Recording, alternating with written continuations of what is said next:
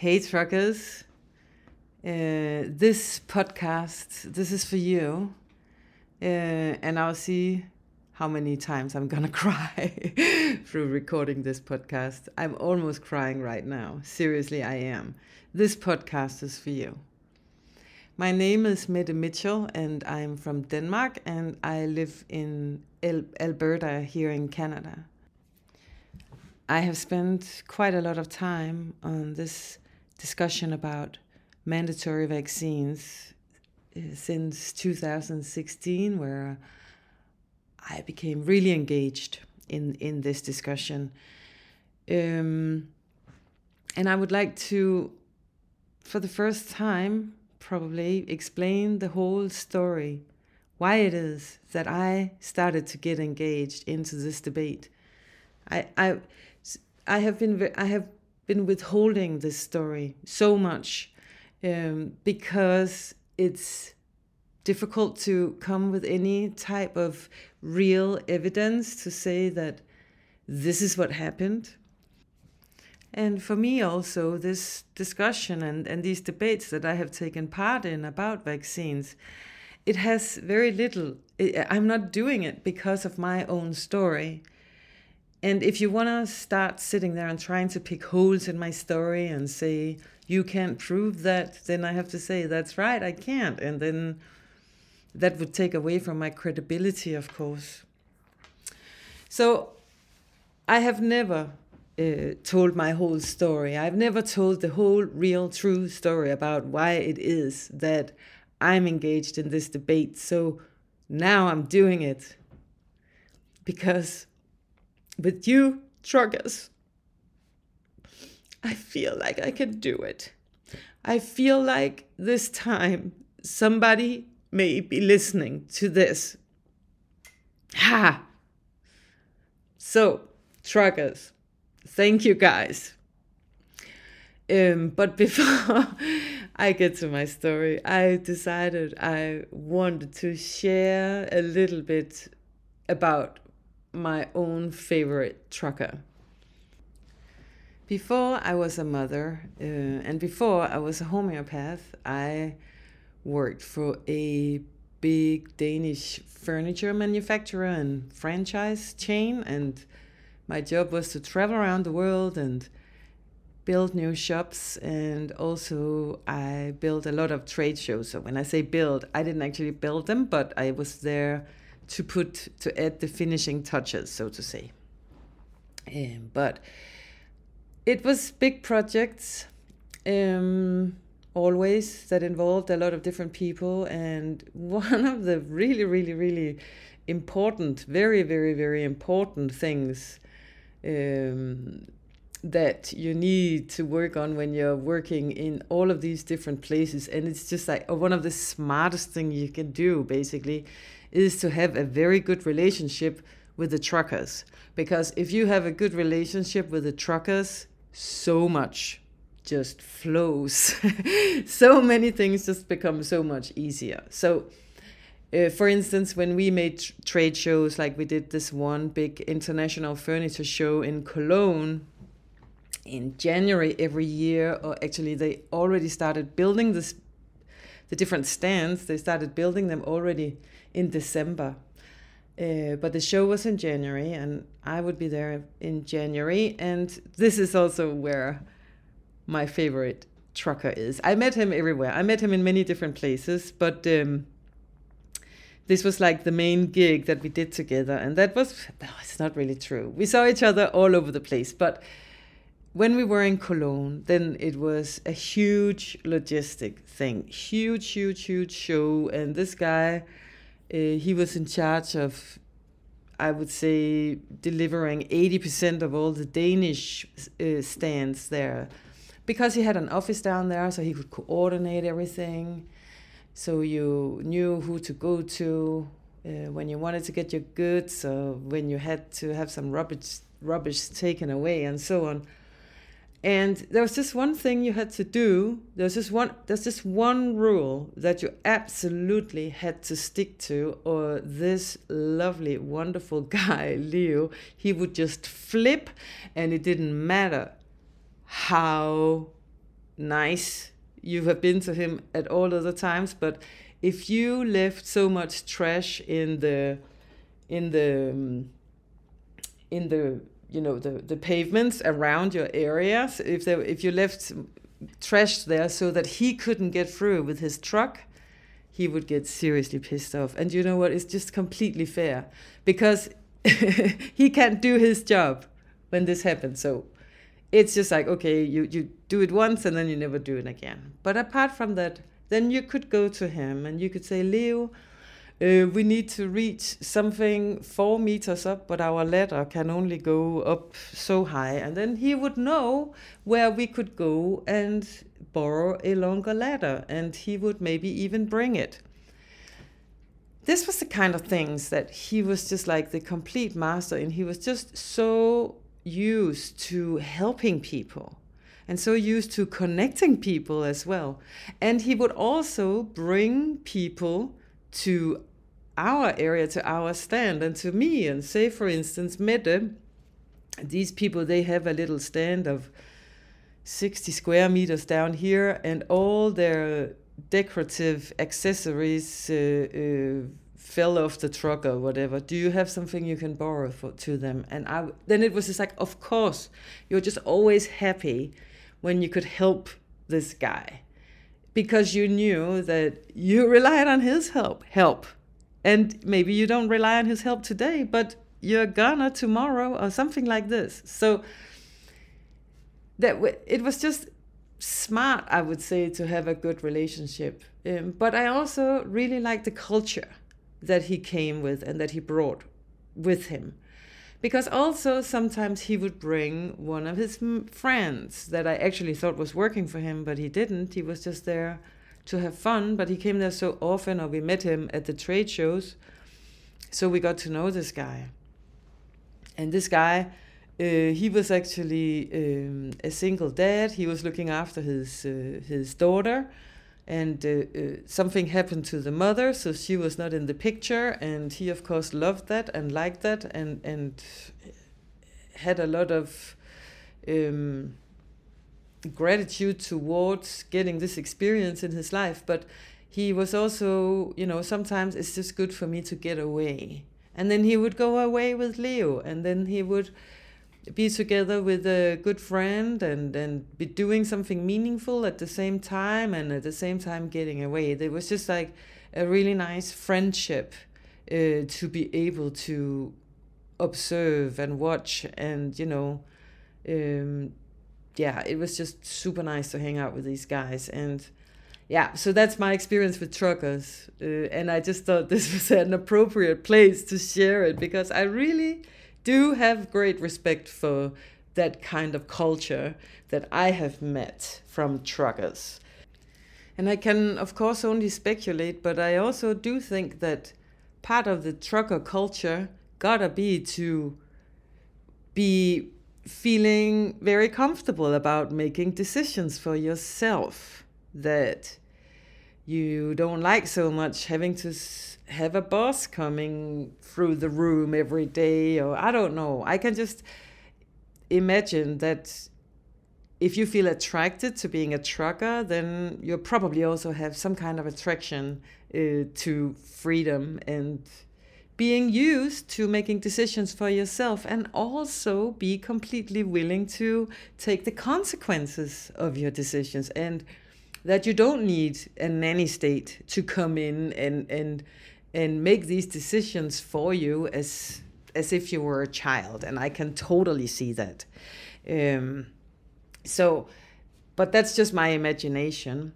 Maybe I'm just romanticizing you all right now. I'm sure there are some of you that are real assholes too, but that's of course not what this podcast is about. Okay, now I would like to share my story with you, to why it is that I like to talk about vaccines, why I think, or not even vaccines, I don't even care about vaccines. Anybody can go and take as many vaccines as they desire. I have no problem with it. Go ahead, do it. But they can't be mandatory. And that's what this is about for me. I think it's probably okay also just to add that I'm not looking to blame anybody for anything that happened to me ever in my life. I am also quite happy to take responsibility for my own actions. That's okay. But it's also okay to point out places where there's flaws, where things are broken, where you see something that is not functioning right. And that's what this is, frankly. Okay, so I became a mother in 2006 to a 6 weeks premature, beautiful, gorgeous girl. That all went quite well. We were in hospital for about a week's time or so. Then we went home, and there was a little bit increased, of course, attention from the healthcare system because you have been in hospital, so you have follow-up appointments, and there's just kind of like increased help, I guess they look at it as, and that's also what it felt like to a great extent, of course. But I was in a lot of contact with the healthcare system, and everybody was very, very concerned about vaccinations, and they were always asking about it. Is she vaccinated? Is she vaccinated? Is she vaccinated? It was this question that I met everywhere, and it was I was not comfortable with it. It didn't feel right, and frankly also even I thought it was excessive.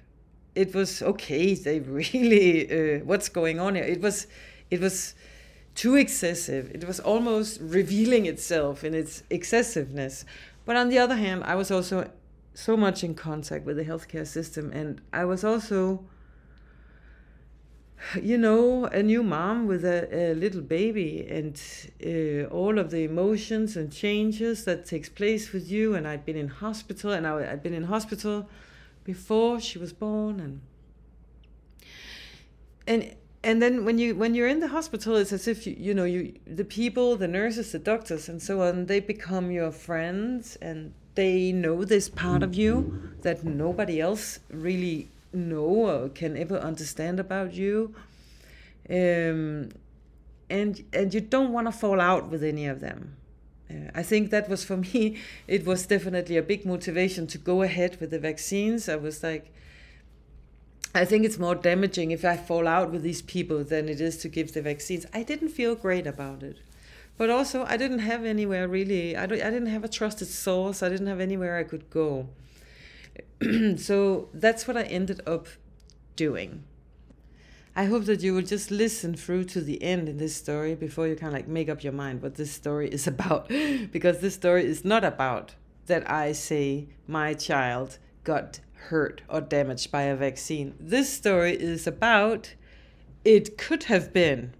Okay, so she got vaccinated on the 6th of November, and she got admitted on the 21st of November, where she was presented with fever, lethargy, and irritability, and a blanching rash over torso. She had the diagnosis after 3 days. She had the diagnosis of viral meningitis. Before that, of course, she was treated with antibiotics, intravenous antibiotics, because she was admitted on a lumbar puncture or a spinal tap, where you can actually see that the liquid is not clear. It's milky, or it's as if you can just see that the liquid is not clear. And when you see that, then you know it's meningitis. Then what you have to do is you take the spinal fluid, you grow it, try to grow it in a petri dish. And it takes about 3 days for bacteria to grow, or if nothing has grown after 3 to 4 days, then you would say that there's no bacteria here. But meanwhile, if you did have bacterial meningitis, then that would kill you long before you would get these results. So before you know if it's viral or bacterial, then you just start treating it as if it is bacterial. And so was she. She was treated with the life-saving antibiotics. What it would have been, it would have been life-saving 100% if it had been bacterial meningitis. Okay, so it wasn't. We got discharged. We go home. And then she gets meningitis again. And the second time she has meningitis, that is, so the first time she was admitted, that was in November, and the second time she was admitted, that was in March. So, and the second time she was admitted, she had bacterial meningitis and septicemia, and it was a big and very scary event that stretched out over 5 weeks, where I would say that 2 of the weeks were like a car crash. So it's like you go to sleep in a car crash and you wake up in a car crash. I can talk about it now. It's a long time ago. I've done a lot of therapy. I talked about what happened a lot. It gave me post-traumatic stress. Following, I suffered from anxiety attacks and panic attacks. I really, really, really did have to claw myself back after that experience. But of course, I was also desperately trying to find out what happened to my child. Why did my child have to get meningitis 2 times? And actually, when I started out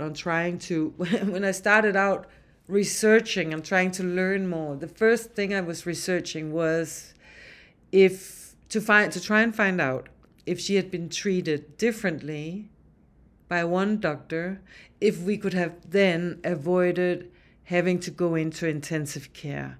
Intensive care, it's intense. You don't want to go there. If you tried it, you know what I'm talking about. It's a place you're thankful it's there if you need it, but the number one priority once you get in there is to get out of there again. It's not a place you want to hang out. So what happened was that she the cannulas or the needles that they had in her to give her the intravenous antibiotics, they kept closing up. It was like her vitality was so good that every time they poked a hole in her, she healed up really quickly again. So that meant that we had to change those needles all the time, which was basically torture for her. It was also torture for me. It's something that when you have to participate in holding your baby down, to have them put needles into her, that's I think it is probably torture. It's something that you do and you participate in as a mother because you just want this to go as quickly as possible, because the quicker it is, the quicker it's over. And that is also true. But, there's just something in the mother's heart that breaks when you have to take part in something like that. So I know it was uncomfortable for her, and I know it was uncomfortable for me, but I really do think for her as a baby to go through this, I can only imagine what it does to you as a human being at that stage of your life. It was also very frustrating for the doctors and for the nurses. It was a frustrating situation for everybody. So the doctor, he then decided to give her intramuscular injections in the thighs instead of giving her IV medication. We even got discharged and we were allowed home, and we should just come back into the hospital once a day for the injections. And we were discharged on a Friday, and we went in on a Saturday and told them that we didn't feel okay with her. And they said, well, actually you should go down to the emergency room again then. And we went down to the emergency room, and and they felt confident that she was getting better, and they sent us home. And then we went in for the injections again on the Sunday, and back to the emergency room again on the Sunday. They sent us back home again, and then we ended up back in the emergency room in an ambulance Sunday night, and she was put in an induced coma. So that didn't go very well. And of course, the question had to be raised. Was it the right thing to do to take her off the intravenous drugs and put her on the intramuscular drugs instead? To keep her on the intravenous drugs, what would have had to have taken place would have been an operation where they would have put a so-called long line into her leg, where they would be certain they would be able to give her the medication through. But of course, the consultant doctor that night, he decided against that and went more the other direction, to the intramuscular drugs. At that point, when we were discharged from the hospital, we were discharged with septicemia, so meningococcal B septicemia.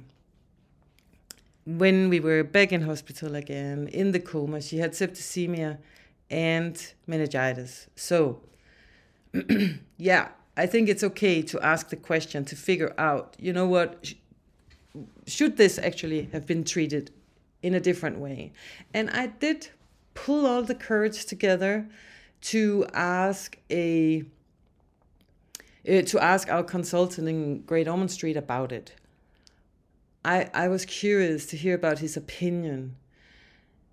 And I love this guy. I love this man so much. I really, really, really do love him. He is the most brilliant doctor that I have ever met in my whole life. But when it came to this question, then it really felt like it was a sore point. And he encouraged me to move on, basically, and I should be very happy with the outcome, so to say. But also you have to understand that I was a mom and my baby had meningitis 2 times, and I never wanted to go through this ever again. When I went through it the first time, I thought this was the worst thing that I was ever going to go through in my life. And then she had meningitis again, and that was just like a gazillion times worse. And now I just really wanted to avoid that this ever happened to me again. But when I asked, why did this happen? Or tried to find any answers to this question about how she was treated, it was the doors, they just shut around me.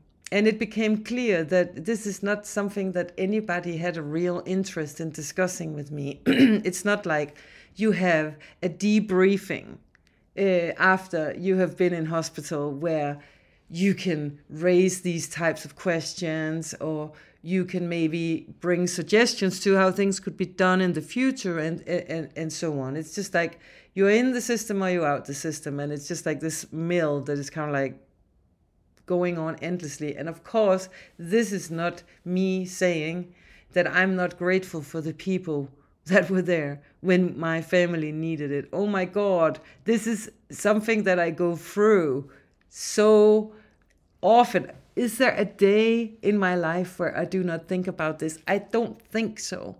And every single time I think about the people that I met through this, that looked after our child and did everything they could to save her life. I know that it's difficult to die in a hospital. I watched it. She was dying. They didn't let her. They kept her here. And of course, then you can discuss, why did it happen in the first place? That's not what I'm doing here. I'm just saying what I saw, these people, they did for us. That was amazing. We got to take a healthy baby home after going through this big, huge disaster.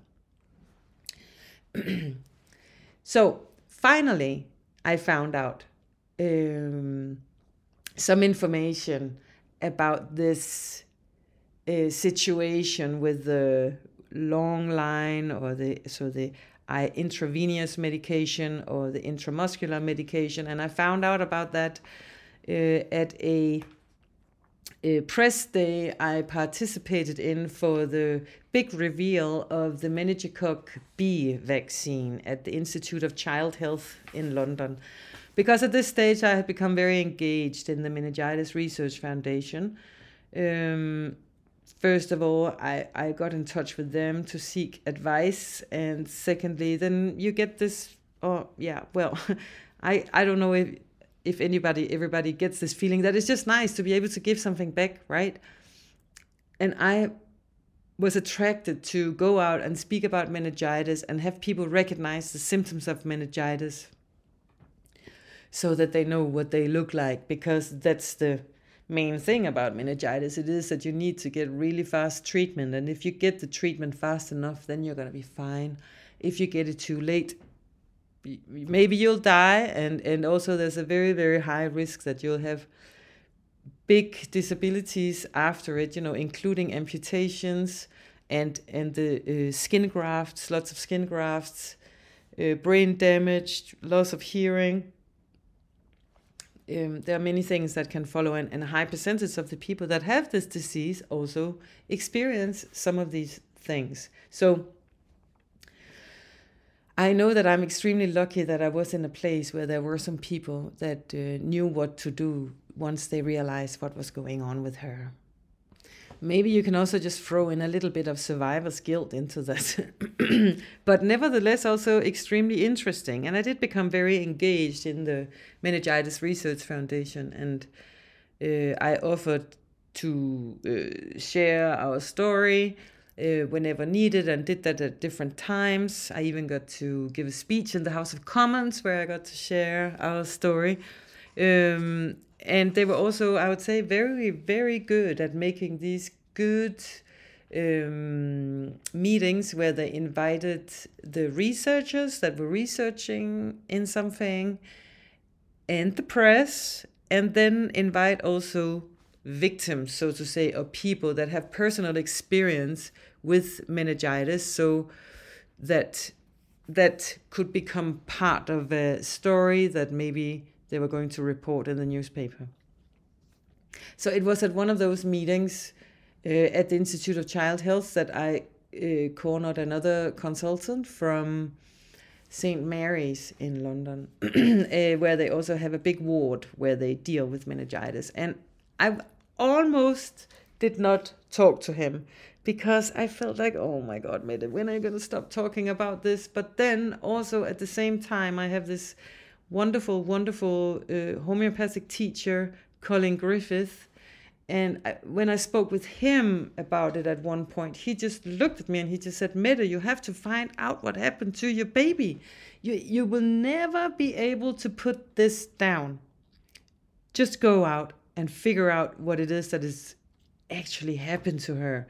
So I had his words in my head that actually were the words that made me turn around and go back and grab this professor, and say, hey, listen, do you know what? I actually have a question about the treatment that my daughter had for meningococc B, septicemia. So this is his field and his area, and I, of course, talked to him about it.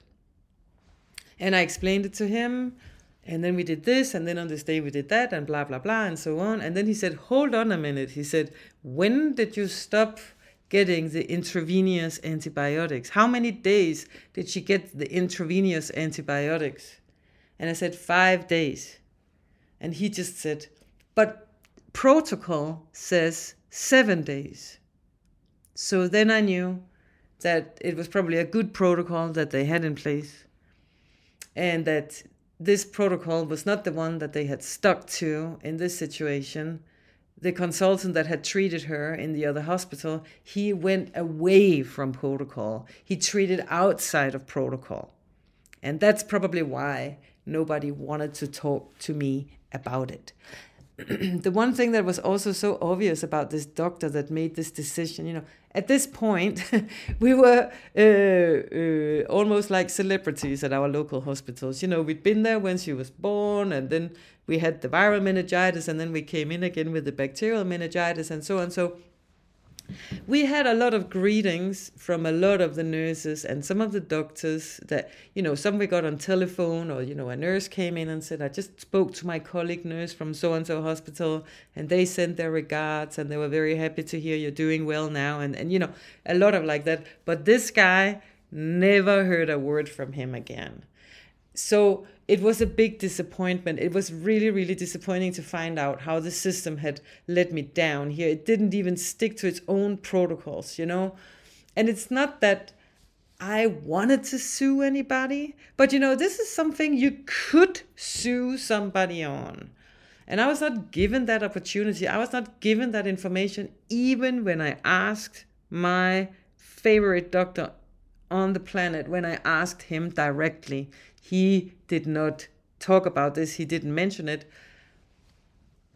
Did he hide it? I don't know. I don't like to think so. But this is what happened. And this is how I was put on this trail to find out what's going on with vaccines. After I came out of hospital, we came out of hospital, I also just had this feeling that my baby had had enough medicine, and now it was time to start learning about alternative medicine and other methods than the ones I had been presented to, just simply to avoid giving medicine when it was unnecessary. So I'm not talking about taking away necessary medicine, I'm talking about unnecessary medicine. So I became interested in homeopathy, and at one point I also started studying homeopathy. So that's what happened in my life at the same time. I was going through the post-traumatic stress, and I was doing charity work for the Meningitis Research Foundation. And I felt really, really honored when I got invited to speak in the House of Commons on behalf of the Meningitis Research Foundation. I had been to one of the lobbying events for the Meningitis Research Foundation a year before or something like that, and it had been really good fun. So you have like this a nice room with a microphone and people, they can share things. So you have like some program planned, and you can invite the different politicians. And then there is tea and cucumber sandwiches, and everything is so very, very British and English. And when I had been there before, the one thing they had wanted to talk to the politicians about was to keep meningitis on the new health reform and make sure to keep bringing information out to doctors and nurses and the general public about meningitis, so that everybody can learn to spot the symptoms very early. So, like a really good and worthy course, and something that was very easy to be behind. So this meeting was a little bit different. The noble cause to fund research into meningitis and to inform the public about the symptoms of meningitis had all of a sudden turned into become this one vaccine agenda. And it became all about Novartis vaccine, the meningococc B vaccine. And so I found out that the meeting that I was then invited to talk on, this was a meeting where they wanted as many members of the government or of parliament to agree on already now to sign the meningococc B vaccine into the childhood vaccination program as soon as they got it approved. I'm not sure I even really clocked that. It all sounds very good and so on. I had a lot of other things going on in my life there, and there were different things that I was trying to find out. But the one thing that actually really shook me, it was that when we met in our green room before the lobbying official event started, I was met by these two sugar-coated ladies that came towards me, and they both had their heads, like so much on the side when they looked and tilted their heads so much that their ears almost touched their shoulders. And they were like, "Oh, are you Mette? And are you the one that had to go through?" And they just couldn't get enough of making me understand how much their heart was bleeding for me. And at that point, I was kind of like, okay, my heart actually stopped bleeding a little bit, so I'm not really sure where you're getting that vibe from. It was over the top. That's what I want to say. They were just so over the top interested in me. And then they said, "Hey, can we just read your speech?" And I thought that was very strange. I have to say, this was also the first and only time that I have spoken in the House of Commons. I don't know how these things work. And so I thought it was, I didn't know who these ladies were and so on. And I think they probably also said to me, we don't have to, or it was not a demand. They just asked me if they could. And I just willingly gave them the speech, and they came back and told me that the speech was wonderful. So there was nothing in there. I don't know what they were looking for, but it was just such a strange experience. I got into the House of Commons, and I got to give the speech, and they got a lot of the signatures that they wanted, and I had now had this very direct meeting with the medical industry. In the form of what I would describe as marketing from Novartis. And then I started feeling a little bit dirty. That it was like, okay, now it feels like I am being used to serve somebody else's interest. And I didn't like that feeling. And it was shortly, not long after that I went to this other meeting with the big reveal of the meningococcal B vaccine that everybody had been talking about and hyping up so much. Now it was here. Thank God it's here. Now you're all invited to come in and see what it's all about. We have this presentation, and at the Institute of Child Health, and I was invited, and that was exciting. And of course I went. I wanted to see, what is this? And then we sat down, and first we had this presentation where we were going to see how they made this work and so on. And one of the first things that really hit me, and actually I have a picture of the slide. I took a picture of the slide. I couldn't believe it. But what they said was, they were bragging about how clever they were to genetically modify the meningococcal B bacteria in a way that it could be used in a vaccine. And I was like, what? I was like, I couldn't believe what it was that I was hearing. I was like, are you injecting or intend to inject genetically modified deadly bacteria into babies' bodies? I was like, okay, it just sounds very, very freakish. And everybody was just like behaving as if it was completely normal. And that was weird too. Then secondly, they said, we expect this vaccine to work in approximately 65% of the people that get it. I was like, what? 65%? And you're calling this a triumph? And in particular, when I paired that with what I knew about meningitis very, very deeply and to my core, when does it go wrong with meningitis? It goes wrong with meningitis when you don't suspect it, when you say it's not there. It's difficult to find out that somebody has meningitis. You know, what they do is they check your ears and they say, okay, you're red in your ears. And then they say, great. Then now we know why your body is inflamed. Because you have something going on in your ears. Okay, they look in your ears. There's nothing in your ears. And they can look in your throat. There can be something there or not. And then they can also make a quick test on the urine and see if there's something in there or not. And if there's no signs of infection in the ears, in the nose, in the ears, in the throat, or in the urine, well, then that's the time to say, okay, then maybe it's meningitis, because meningitis is in the spinal fluid and septicemia is in the blood. So until you have any samples of that, then you can't really tell if that's what you got. But if you come in, and so we were sent home with no signs of anything happening in the ears, no signs of anything happening in the throat, with no signs of anything in the urine, presenting with the symptoms, we were sent home. So what do you think is going to happen when a person comes into the hospital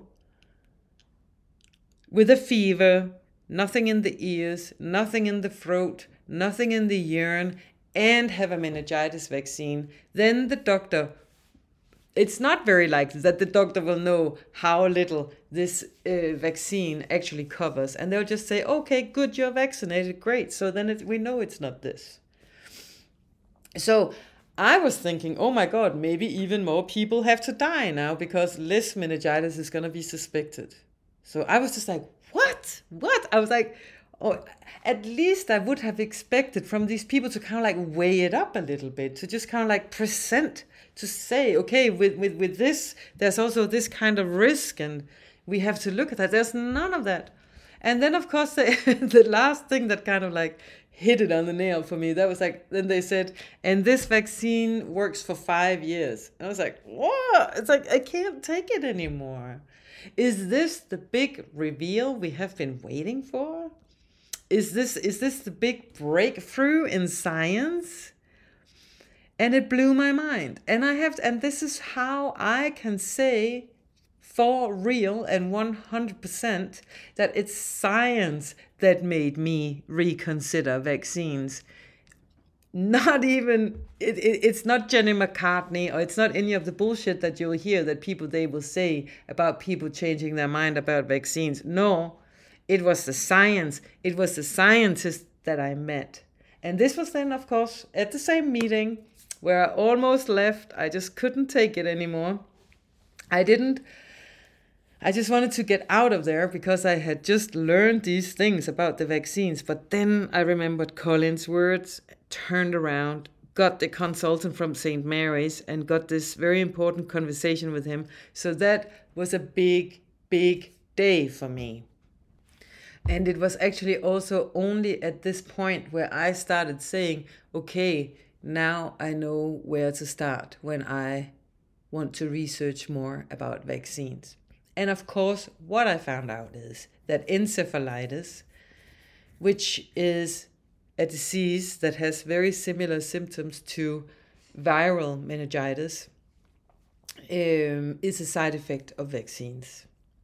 So whether or not this is something that happened to my child, whether or not she was harmed by a vaccine, then I know for sure that she could have been. And that's why I started speaking up in this issue. And that's also why I decided not really to share my story, because as you see, who can say, is it really? Does anybody know? No, nobody knows. But I don't think it's necessary for anyone to be 100% sure whether or not my child got harmed by a vaccine. What we need to talk about is that vaccines have side effects. And not only that, there are so many issues around these side effects. They are recorded badly, very poorly. The systems that we have in place that we trust are there and that they're working, they are not working at all. And exactly who do you think is going to help you if you have a side effect? The side effect specialists? Of course not. There is no such thing. We have specialists for everything, but we do not have any specialist that can go in and that can review different side effects from medication, different side effects from interventions or medications or vaccines or something like this. No, there are no such specialists. Try even to have a conversation with your GP about it. Try and have a conversation with anybody about it, that you had a vaccine side effect. Look how this topic is being treated by the press. Imagine how society is going to behave around you. You are going to be treated as if you are a so-called tinfoil hat. Us mothers, we have been pissed on for such a long time. We have been laughed about. We have been ridiculed. But now I have you guys, truckers. Now you are here and you are showing your spirit. You are showing what it is that you believe is a good way of living life. And I am so thankful and I'm so grateful for you for doing that. And I hope that my story will